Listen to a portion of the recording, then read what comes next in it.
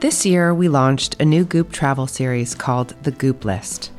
I wanted a way to share annually what I found to be the best of the best, from my favorite places to stay in Italy to a truly special spa in Costa Rica.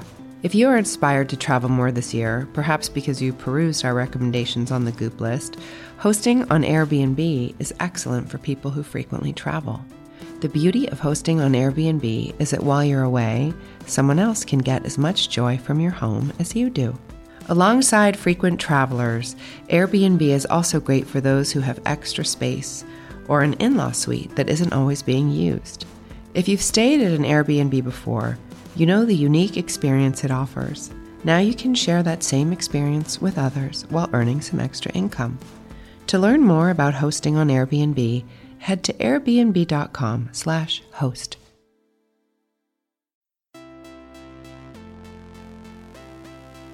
Don't hold anything too tightly. Just wish for it, want it, let it come from the intention of real truth for you, and then let it go. For me, our soul is like, it's unbound, it's limitless, but we will use words to limit ourselves. When people stop believing that somebody's got your back or Superman's coming, we turn to ourselves, and that's where you become empowered. Courageous participation attracts positive things. I'm Gwyneth Paltrow. This is the Goop Podcast, bringing together thought leaders, culture changers, creatives, founders and CEOs, scientists, doctors, healers, and seekers, here to start conversations. Because simply asking questions and listening has the power to change the way we see the world. Today is no exception. I'll let Elise fill you in on her extraordinary guest. All right, over to Elise.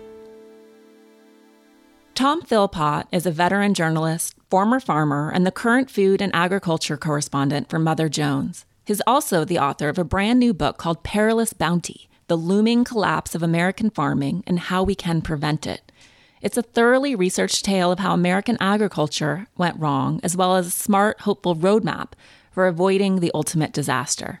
I loved hearing Tom's stories of farmers and communities who are paving the way, and I think you'll enjoy learning about how you can join the cause too. That's another thing hanging over the food system in California is it isn't just the specter of drought that is coming for the Central Valley. It is also the specter of a massive biblical-style flood. Let's get to my conversation with Tom Philpott. Congrats on your book, your first book. Hard to publish during a pandemic, but I think people are, if ever, a captive audience, particularly as we think about ways to rebuild all of our systems. So maybe the timing is perfect, in fact. I've thought about that too. It's a book that it isn't about a frivolous topic that's going to seem frivolous very soon or already feels frivolous. So I do feel like as we move out of this crazy pandemic, if we are able to, then the message of this book is going to be really important. Yeah.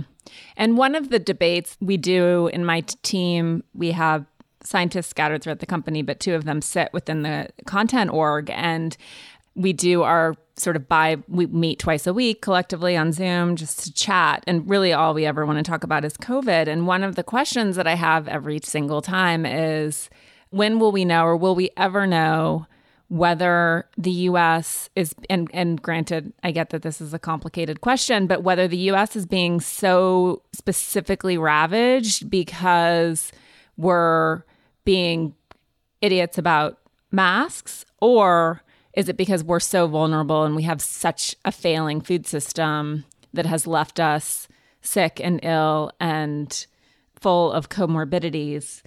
Or is it the perfect storm of all of those things? Like, I wonder if when we retroactively look back, how much of it we'll be able to peg on the fact that we are eating, as you say, I can't remember the exact calorie breakdown, but we're eating such a massive amount of sort of soybean and corn-derived products. It's like, what, 40% of our calories, including the animal products that they support? Yeah, I think there is probably something there because we knew going into this pandemic that we had really high levels of basically diet-related diseases, things like type 2 diabetes, heart conditions. And these are all the kind of conditions that you don't want to have going into something that attacks your body like COVID-19. I mean, I think there probably isn't very much question at all that our lack of good public health heading into this has made us a lot more vulnerable. And that's part of what sets us apart from other industrialized countries and just our such a dismal performance during this. Yeah. And we can get into sort of the specific food system in the US, and the book obviously focuses on California and Iowa and the complicating factors in each area geographically and all of those other factors. But I think that the bigger question, and I think the bigger overlying thesis of the book seems to be, and it's something that we think about and talk about all the time, and I know that the people who read Goop are equally concerned, is that we're destroying our diversity in our own guts, in our environment, in the bird population, in the way that we farm. And we've become completely monocrop culture in a way that's reflected up and down spiritually, down to the nano biome. And our food supply is essentially controlled by the three big players that you outline in the book. And that is terrifying, understandably, and with unknown health implications in terms of the load of pesticides that's being literally rained on us. So where do you want to start? I think that is a really good place to start because I think, a publication organization like Goop is really concerned with diet. And I think it's pretty intuitive that one of the principles of a good diet is to have a lot of diversity, to eat a lot of different things that bring a lot of different nutrients and things like that. And I think that the argument that I'm making in my book is that just as we've done that with our diets, just as we've really narrowed down, and as a society, we have a very narrow diet, it's not surprising that we've done the same thing in agriculture, that our agriculture has gone from pretty good complexity, lots and lots of different things growing out in fields, to in these two crucial areas that I talk about in the book, this real narrowing of crop diversity, this real separation of corn and soybean and general grain production from animal production. The two have become completely separated. And I think that there is an analogy to be drawn. There is a soil biome, just as there is a human gut microbiome. And there's no doubt that when you do that and when you dump on fertilizers and things like that, you're depleting that soil biome. Yeah, beyond the biome, sort of the thing that's, and obviously this is so complex. So maybe do you want to start with Iowa or do you want to start with California? Maybe let's start with California. Okay. So as you outline, obviously we're feeding the world, among others, but essentially almost all of our food is coming out of California, despite the fact that we have an ongoing, perpetual, non-abating water crisis. So if you look at the produce aisle in a grocery store in the United States, whether you're actually in California or you're in the Midwest or down in Florida or up in New York, for most of the seasons of the year, including the growing season wherever you are, which is in most of the U.S., it's the sort of spring until the fall. Even in that growing season, most of the vegetables and fruits in the supermarket, the conventional supermarket, are going to be from out of state. There's going to be some imports in there from places like Mexico and Chile, but the biggest provider by far is going to be California. And just a few regions of California. We're talking about the Central Valley, the Salinas Valley, and the Imperial Valley. And they grow in those three places. You're talking about the great bulk of fruits and vegetables that Americans consume. And can you sort of outline, I know you talk about in the 70s how there was this, I think you call it an aquatic utopia outline, where there was this idea that whatever that there'd be enough water in the mountains to refill the aquifers, and that in times of drought we could draw on those, but that we've completely overdrawn them. And now we're actually, was it 2014 legislature that's now going into effect? So can you sort of explain where the water crunch is coming from, and then also the idea of this potential of extreme flooding? Sure. The region I focus on most in the book is the Central Valley. That's this valley that goes, basically up the entire state from Southern California to the very northern border. And it's between the Sierra Nevada mountain range and the coastal mountain ranges.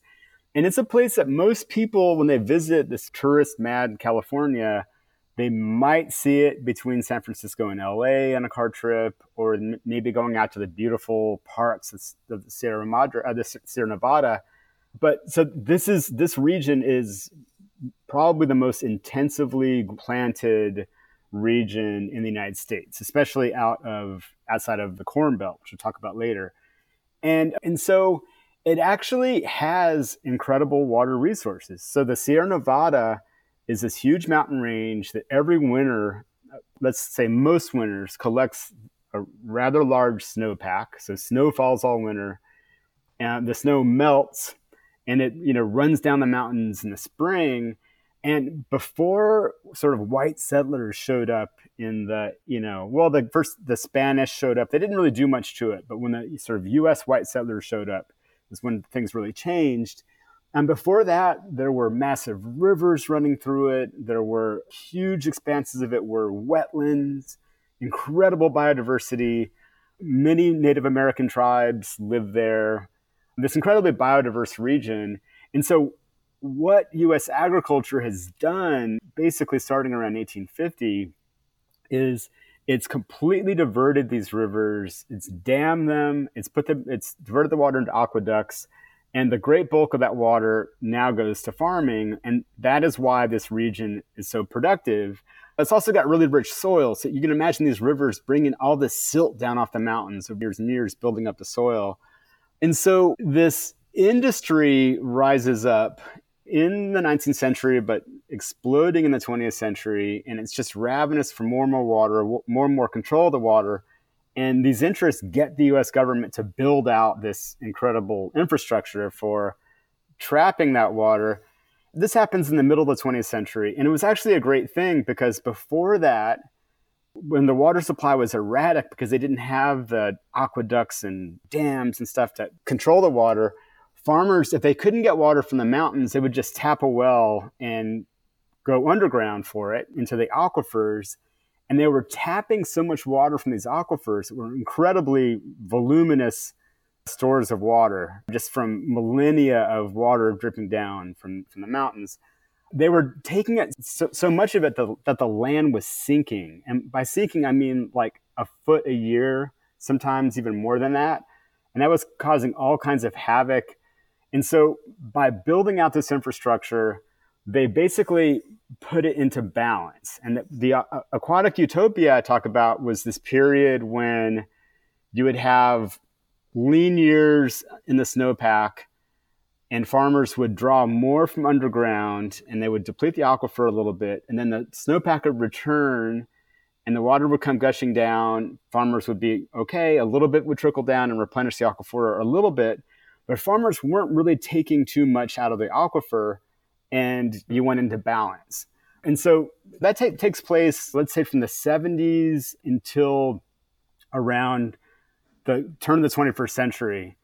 What happens then is the industry gets so ravenous, it builds out so much. It's more and more of the supermarket shelf, and it's taking more and more water, and that utopia begins to unravel, and they start taking more from underground and they're able to replenish, and we go back to the battle days. And so you see this depletion of the aquifers, and then the 2011 drought hits, and basically all hell breaks loose after that. And it really exposed just how much water they were taking.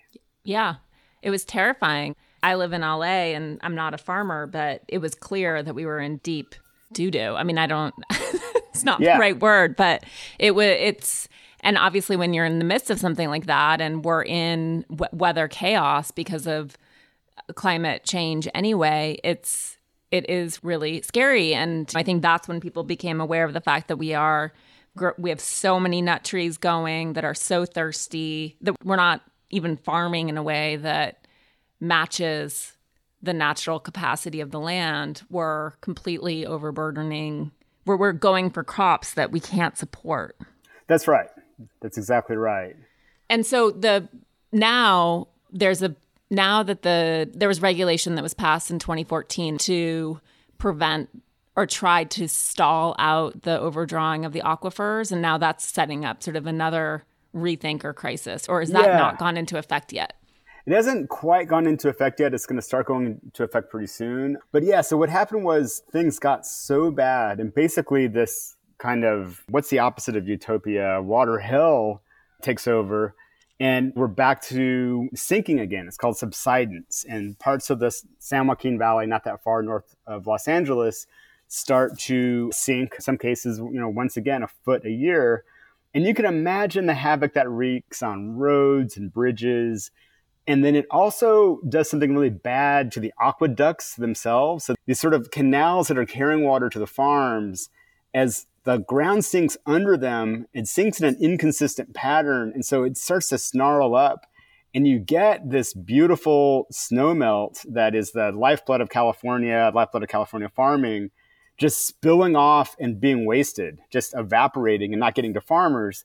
And of course, when farmers lose that water, when good years come, they're just going to make up for it by going into the aquifer again. So you're in this really bad feedback cycle. And Governor Brown and the legislature in 2014 realized that the old law of California, the old water law, which was if you own the land, you could drop a straw into it and suck as much dam water out as you wanted, that wasn't going to work. It was leading to literally an arms race. So we're neighbors, Elise, you and I. And so I've got my 10,000 acres or whatever of almonds. And so I drop some really big wells and start sucking the water out. And of course, the aquifer doesn't stop at the property line. We share the aquifer. And now your well is going dry. And so you're like, damn it, I'm going to build an even bigger one. And so there's this well drilling frenzy. Neighbors are getting pissed off at each other.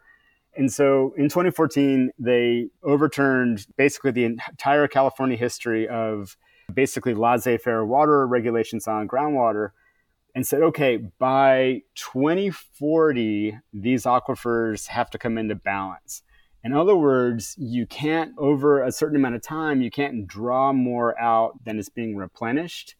And so what that basically does is it's going to force the industry, and we'll see how it plays out and how these interests try to get around it, but it's going to force them to live off of the snowpack with the groundwater, the aquifer water, just being a supplement every once in a while instead of just having as much as they want of it. And so we're going to see over the next 20 years, quite probably a drop in food production in the Central Valley for that reason. Yeah, but it seems like we need to make that adjustment at some point. And we'll get into some of the other things that you think are potential solves and ways to fix this. And you also, throughout the book, I think, set up this idea that the farmers, and certainly not the farm workers, nobody's benefiting from this. It's a terrible business, more or less, except for the big, huge, I didn't even realize that there's big tractor, but there's even big tractor in farming. Yeah. And now, I should just say in that statement is very true of the Corn Belt, the sort of Iowa end of things. It's a little different in California because California farmers have managed. So if you're an Iowa farmer, you're growing corn and soybeans, everyone's growing the same thing. They're growing it in Brazil, they're growing it in other places. And so you've got really low prices and you're a price taker. California farmers have one advantage, and that is that almonds and pistachios, unlike corn and soybeans, don't have a whole lot of places they can grow. They've got to be in Mediterranean climates. And as a result, they're able to, they have a lot more pricing power, let's say, than their Iowa peers. And so they are able to make fortunes off of pistachios and almonds in a way that no one's going to do on corn and soybeans. There's this rising demand, and we have an almond craze here for various reasons. People are eating more protein, and it is actually a very healthy food. But in China, where there was no snacking culture to speak of until very recently, the industry has really advertised almonds there and created an almond boom in China that basically guarantees rising demand that gives them some pricing power in the market. It doesn't always hold up. Sometimes there's a glut. We can talk about reasons why, like that the trade war with China did not help on that. But they're in a lot better position than their peers in Iowa. Mm-hmm. No, that totally makes sense. But the farm workers are not. The farm workers are... was it Alpo? I'm not sure how to say that, the town where you visit and explore, exactly what's happening there in terms of how the workforce is living, how toxic their water supply is, and how they're surrounded by these trees that are consuming all the clean water in the land. Yes. So that is the town of Alpa in Tulare County. And I went there during the drought, I think in 2015. Literally surrounded on all sides by pistachio groves. They can't even grow almonds there because the soil is so salty from so many years of irrigation that almonds aren't very salt tolerant. Pistachios are a little bit more salt tolerant. And so I was in the town of Alpa, where the people in the town are literally drinking water that is laced with arsenic at above the EPA limit. That's really because the aquifer has gotten so depleted, they're so close to the bottom of the aquifer, that these naturally occurring elements like that are at very high concentrations. And so this farm worker community, where people make maybe $20,000 a year per capita, are spending huge amounts of money compared to their salaries to buy bottled water. And in 2015, because of the drought, there were ordinances against them watering their lawns, watering their fruit trees that helped them feed their families.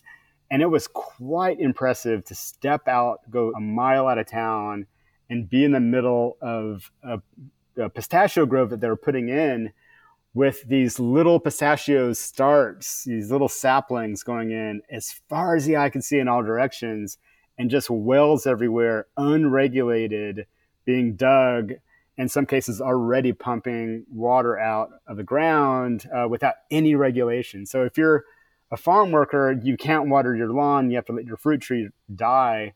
But if you're a wealthy pistachio grower, it's a free-for-all. Let's take a quick break to talk about one of our partners.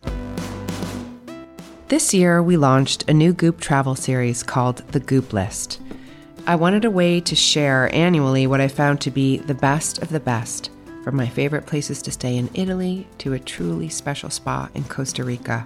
If you are inspired to travel more this year, perhaps because you perused our recommendations on the Goop List, hosting on Airbnb is excellent for people who frequently travel. The beauty of hosting on Airbnb is that while you're away, someone else can get as much joy from your home as you do. Alongside frequent travelers, Airbnb is also great for those who have extra space or an in-law suite that isn't always being used. If you've stayed at an Airbnb before, you know the unique experience it offers. Now you can share that same experience with others while earning some extra income. To learn more about hosting on Airbnb, head to airbnb.com/host. Okay, let's get back to the conversation. And then the other thing that I thought was just staggering in terms of, and again, I get that it's sort of one of those, we're not good as a country at solving upstream problems, and it's like just letting the calamity hit us, and maybe hopefully we'll learn. But I didn't realize, I had no idea that California also has a history of massive flooding. And I know we'll get to Iowa in a second, where that's, I think you write that there between 2003 and 2017, central Iowa has endured no fewer than 4 100-year storms. But California is long overdue for a massive flood. And can only imagine the fact that the floor is sinking in the Central Valley that it would be even more devastating than it was when it happened. Was it in the 19th century? It was. Yeah. 1851, 1852, that winter. California has not been a state very long at this point. The gold rush is still going, starting to peter out a little bit. And the rain comes. As a Californian, basically your rain comes in the winter. Rain and snow come in the winter, and it's pretty dry all summer. So the rain comes at a certain point in December and just doesn't stop for weeks and weeks and weeks. And it also, there's already some snow up in the mountains. It hits the snow and melts it, and it just keeps on raining and raining. And so what happened was basically the entire Central Valley. So you're talking about what it take about an hour to get to the Central Valley from LA, driving north. It's pretty far down into Southern California, all the way up to the Oregon border or close to the Oregon border. You get the entire Central Valley is under 10 feet of water. Probably one of the worst natural disasters in the whole history of the United States. And the interesting thing about it is it's been pretty much erased from the popular memory. I've talked to lifelong Californians who are really into the state's history that have never heard of it. But archaeologists and paleoclimatologists have looked into the fossil record. They've looked at tree rings and residues around streams that have been there forever. And what they found is that a storm of this caliber, or even much bigger, happens about every 100 to 200 years. And the last one happened around 150 years ago. And so, or 160 years ago, I should say. And so I'm doing my math wrong. It's 170 years. It was 1850, and that gets us all the way to 2000. And now we've got 20 more years. So it's 170 years. And the idea is that we're probably due for one of these coming up soon. And then when you look at climate change research, what the climate change scholars find is that the California snowpack, as we go forward, is going to be dwindling because of climate change. We're going to see fewer and fewer storms and more drought years like we saw from 2011 to 2016. But at the same time, we're going to see more powerful storms. And there's a guy at UCLA named Dr. Swain who says that from his research that he's done, we're looking at one of these things happening in the next 20 years. And so consider the Central Valley at that time. It was pretty sparsely populated. We had already killed many or driven away many of the Native American tribes. The Spanish didn't really settle it very much. It was used for grazing was the main thing that happened in it. All the original lakes and wetlands were all still there, meaning that not lakes, but also rivers and lakes and wetlands were all still there. And there just weren't that many people there. Think about it now. Fresno, Bakersfield, Sacramento, these are very fast-growing cities, some of the fastest-growing cities in California. A lot of people are refugees from LA and San Francisco areas. Also, you've got a huge farm worker community that wasn't there before. And these people are in incredible danger from it. And then think about the food system. This is the same exact place where all of this food that we eat comes from. And you're talking about at least one growing season essentially wiped out. And then think of all the pesticides and chemicals that weren't there before from all this farming. Think about all the incredible amounts of cow production, of cattle for beef, of cows for dairy, and all their manure. Think about the massive slurry of manure and pesticides and oil. Have you ever been to Bakersfield? I figured out that Kern County has about twice the oil production of Louisiana. Wow. Sitting there in the San Joaquin Valley. And that's another thing that hanging over the food system in California is it isn't just the specter of drought that is coming for the Central Valley. It is also the specter of a massive biblical style flood. Yeah. With all of that stuff theoretically being moved all over the place and redeposited. Exactly. Yeah. With untold health impacts. Yeah. So let's shift, because I know that what's happening in Iowa is also obviously there's major climate change participation in that, in the sense that the water, the rain that's coming, and clearly they have droughts as well, but it's not so much the water that is in crisis as it is the soil and the impact of those storms on the soil as it just erodes it even more. So can you give us sort of a baseline understanding of what's happening in the Corn Belt? Yeah. So what I go into in the book is how when you devote millions, tens of millions of acres of farmland in a place like Iowa, in a place like the Midwest that has this incredible cache of topsoil. The topsoil in the Midwest is one of the greatest stores of topsoil on Earth. It developed over millennia of, it was a prairie with lots of wetlands as well that developed interactions between bison and people and other animals, basically Native Americans playing a huge role, very high populations of Native Americans. And basically these interactions created a situation where you had this incredibly rich topsoil with incredible prairie grasses and wetlands driving this population of birds, apparently beyond imagination when you read accounts of white settlers who went and described it. And so you've gone from that to make a long story short, just two crops, corn and soybeans. And they're both planted in the spring and harvested in the fall.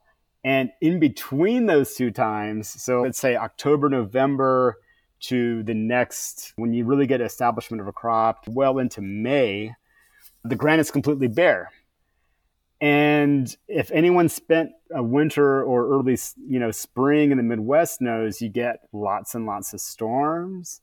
And when you get storms hitting bare land, soil goes on the move. And so I document in the book that basically because of this factor, this, leaving the ground bare, the Midwest is losing topsoil at something like the rate of 16 times as fast as it's naturally produced.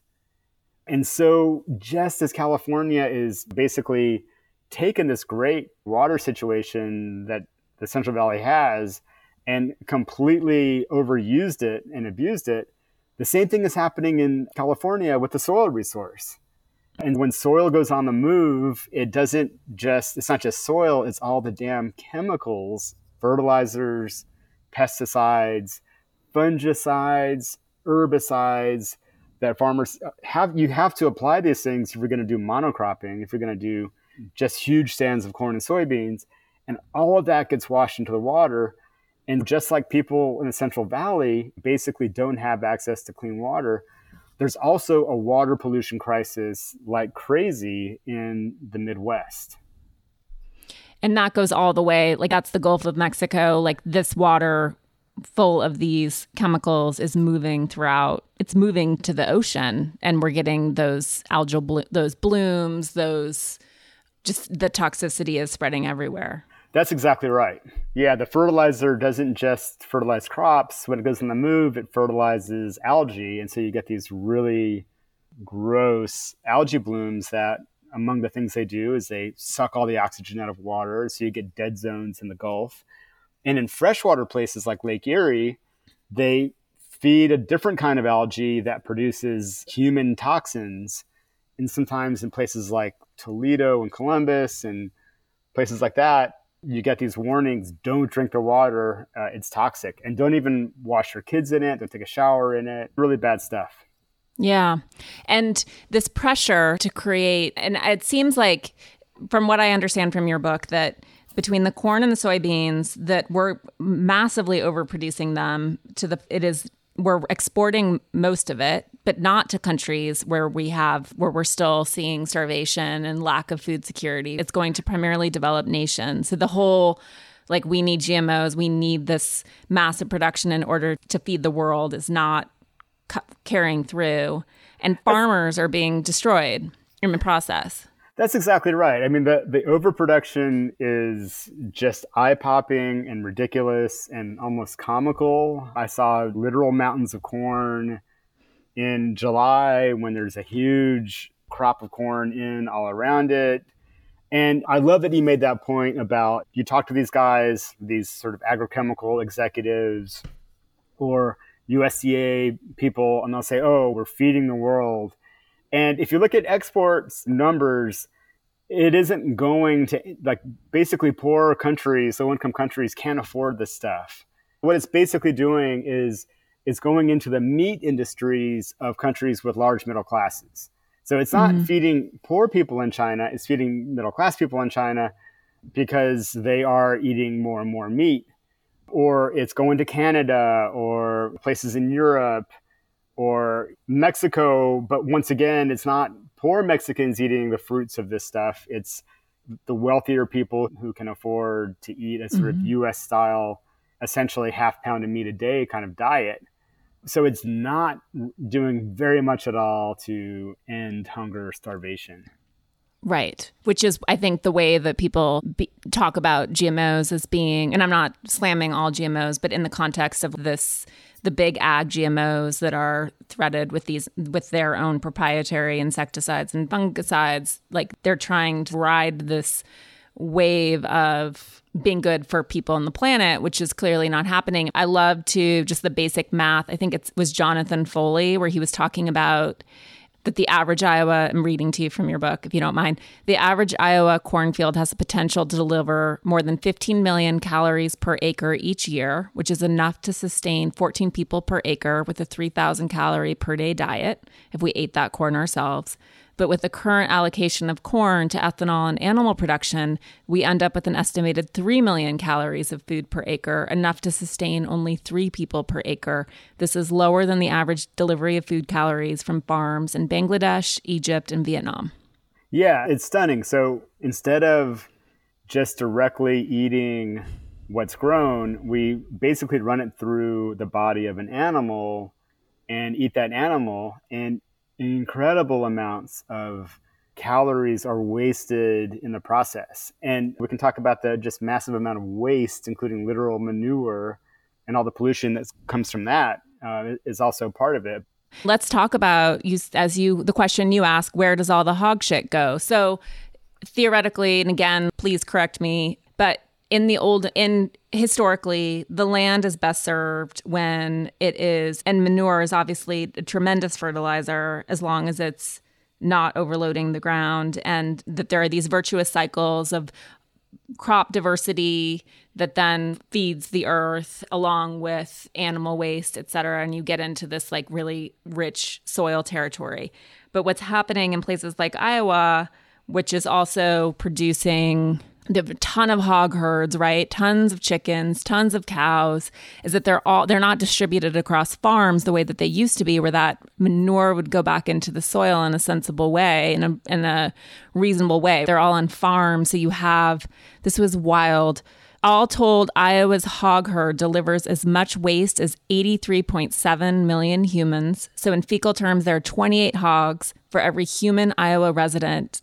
And then once you get into including cows, etc., it is 55 fecal equivalents to every person in Iowa in terms of density.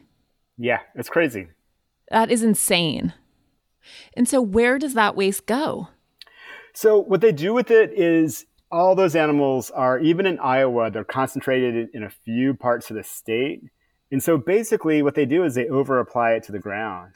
They apply too much of it. They apply more than can be taken up by the land. And so it goes on the move. It goes on the move all year round, but it goes on the move in a really bad way during these cataclysmic winter and spring storms, along with soil. But it basically just leaches out, and it's leaching out nitrogen and phosphorus, big parts of manure. So it makes them valuable fertilizer. And that causes the algae blooms you were just talking about. It's also full of antibiotic resistant bacteria that can cause disease because they tend to use a lot of antibiotics in these facilities. I should also say that nitrogen is a terrible thing to have in your water. If you have it at levels that are common throughout the Midwest, it basically causes cancer and other maladies. It can cause blue baby syndrome if the baby gets too much of it. Basically, it starves you of oxygen. Adults can handle a little bit of that, but a baby will literally turn blue. So basically what happens is it just goes into creeks and streams and rivers and ultimately down to the Gulf of Mexico. And meanwhile, so 60% of the state's farms since the dawn of the industrial culture in the 40s have evaporated, right? All these farmers are losing their farms because of the economic pressure of overproducing these crops where the price is plummeting, and they're at the mercy of big ag, massive industries that own 60% of the global pesticide trade and 60% of the global seed market. Stunning. But there's some bright spots, right? So there are some farmers that you profile that are taking things back into their own hands, rehabilitating their soil, and showing what's possible with greater yields, that's more drought resistant, that's certainly better for the planet. So can you take us through Brant, farmers like that who are going regenerative, not necessarily purely organic, but just completely focused on soil health, soil retention, and I guess economic viability ultimately? Yeah, the economics are tough, and I'll explain why. But basically, what someone like David Brant, who's a farmer in central Iowa, what he's doing is, basically at the start of the conversation, I was just talking about how we've gone from complex systems to really simple systems where, you do corn and soybeans, that's all you grow. And then instead of having hogs or cows in the pasture rotating through after the crops are harvested, that are, literally in a box. They're literally the hogs are in a giant facility. The cows are in a feedlot, never seeing after their calves, never seeing grass again.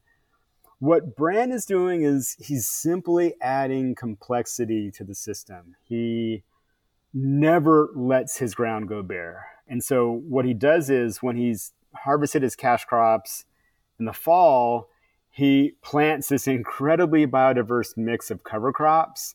He'll do 12 or 13 species. He'll do grasses like rye that suck up a lot of carbon and put a lot of carbon in the soil. He'll do legumes like vetch that grab nitrogen from the air and put it in the soil, so he doesn't have to fertilize. He'll do radishes that will plunge a root deep into the soil and create air pockets. And he'll leave the radish in, and as it rots, it's adding nutrients to the soil. So he's created this kind of ballet of biodiversity in his field in the off season. And what it's done is it's basically eliminated the need for him to use herbicides, because he just literally rolls something over like a crimper attached to his tractor, and that kills the cover crop in the spring. And then he drills his seeds straight into it. Only uses pesticides when he has to, or herbicides when he has to, which is very rarely. Basically what he's doing is, and so just imagine you got this mat of cover crops. It's blocking weeds from getting a foothold. So it basically eliminates weeds. And as it rots, it's just adding organic matter to the soil. It's building it up. It's making it better at retaining water. It's making it better at staying in place. When there's a giant storm, you go to his neighbor's bare field and you'll see these gashes in the soil where soil has just washed away. And his is just sitting there. It's under the roots of the cover crops. And the stuff above ground is buffering the rain from hitting it really hard. And then the roots are holding it in. And so he's just got this incredible system that builds up lots of soil. And he does corn, soybeans, and wheat. Almost no one else does the third crop. And that has all kinds of benefits too. But the problem is that he is in the same commodity market as his neighbors are. So when corn goes down to $2.50 a bushel, imagine that. A bushel of corn is 66 pounds. And it can get as low as $2 for 66 pounds of corn. He's basically getting the same price. He doesn't want to go organic for his, various own reasons. And some of his neighbors are learning from him. But I think that it's really important to note that these people aren't crazy. They're not doing this thing to their soil because they're stupid. It's because there are policies in place that these giant companies that we're talking about that control the tractor market and the seed market and the pesticide market and buy all the grain and own all the slaughterhouses that process the animals, these companies keep this system in place where farmers get insurance, they get subsidized crop insurance, they get subsidies. And so there's very little incentive for them to try something new. They see him over there, they're chilling out after their harvest is in, counting what little money they made on their crop. And David Brand is going crazy getting his cover crops in. And they're like, why would I want to do that when I got my government payments coming? A rational decision, but it's what keeps this system in place. And the big three, and obviously now Monsanto is owned by Bayer, which is a German company, and then Syngenta is Chinese, and then Corteva is Dow and DuPont in combination, right? Rebranded. Yes. I love how everyone just keeps rebranding in order to try to escape their past. Exactly. But meanwhile, I thought this was so chilling, the advent of precision agriculture and big data in farming, and that was it one of the Monsanto executives, I guess before it became Bayer, who said that they want to be the Amazon of farmers, essentially. They want to control everything. Yeah, it's a monopolistic vision that he was not at all shy about talking about in public. Yeah, stunning. And so what you put forth, and I know you, like me, are potentially hopeful about a concept like a Green New Deal, depending on, I guess, what happens in November. But this idea to really reimagine all sectors and create new systems around equity and also the environment and environmental responsibility and supporting family farming, sustainable farming, soil health, all of those things. And it seems like what you also are proposing is that consumers want access to good, high quality food locally.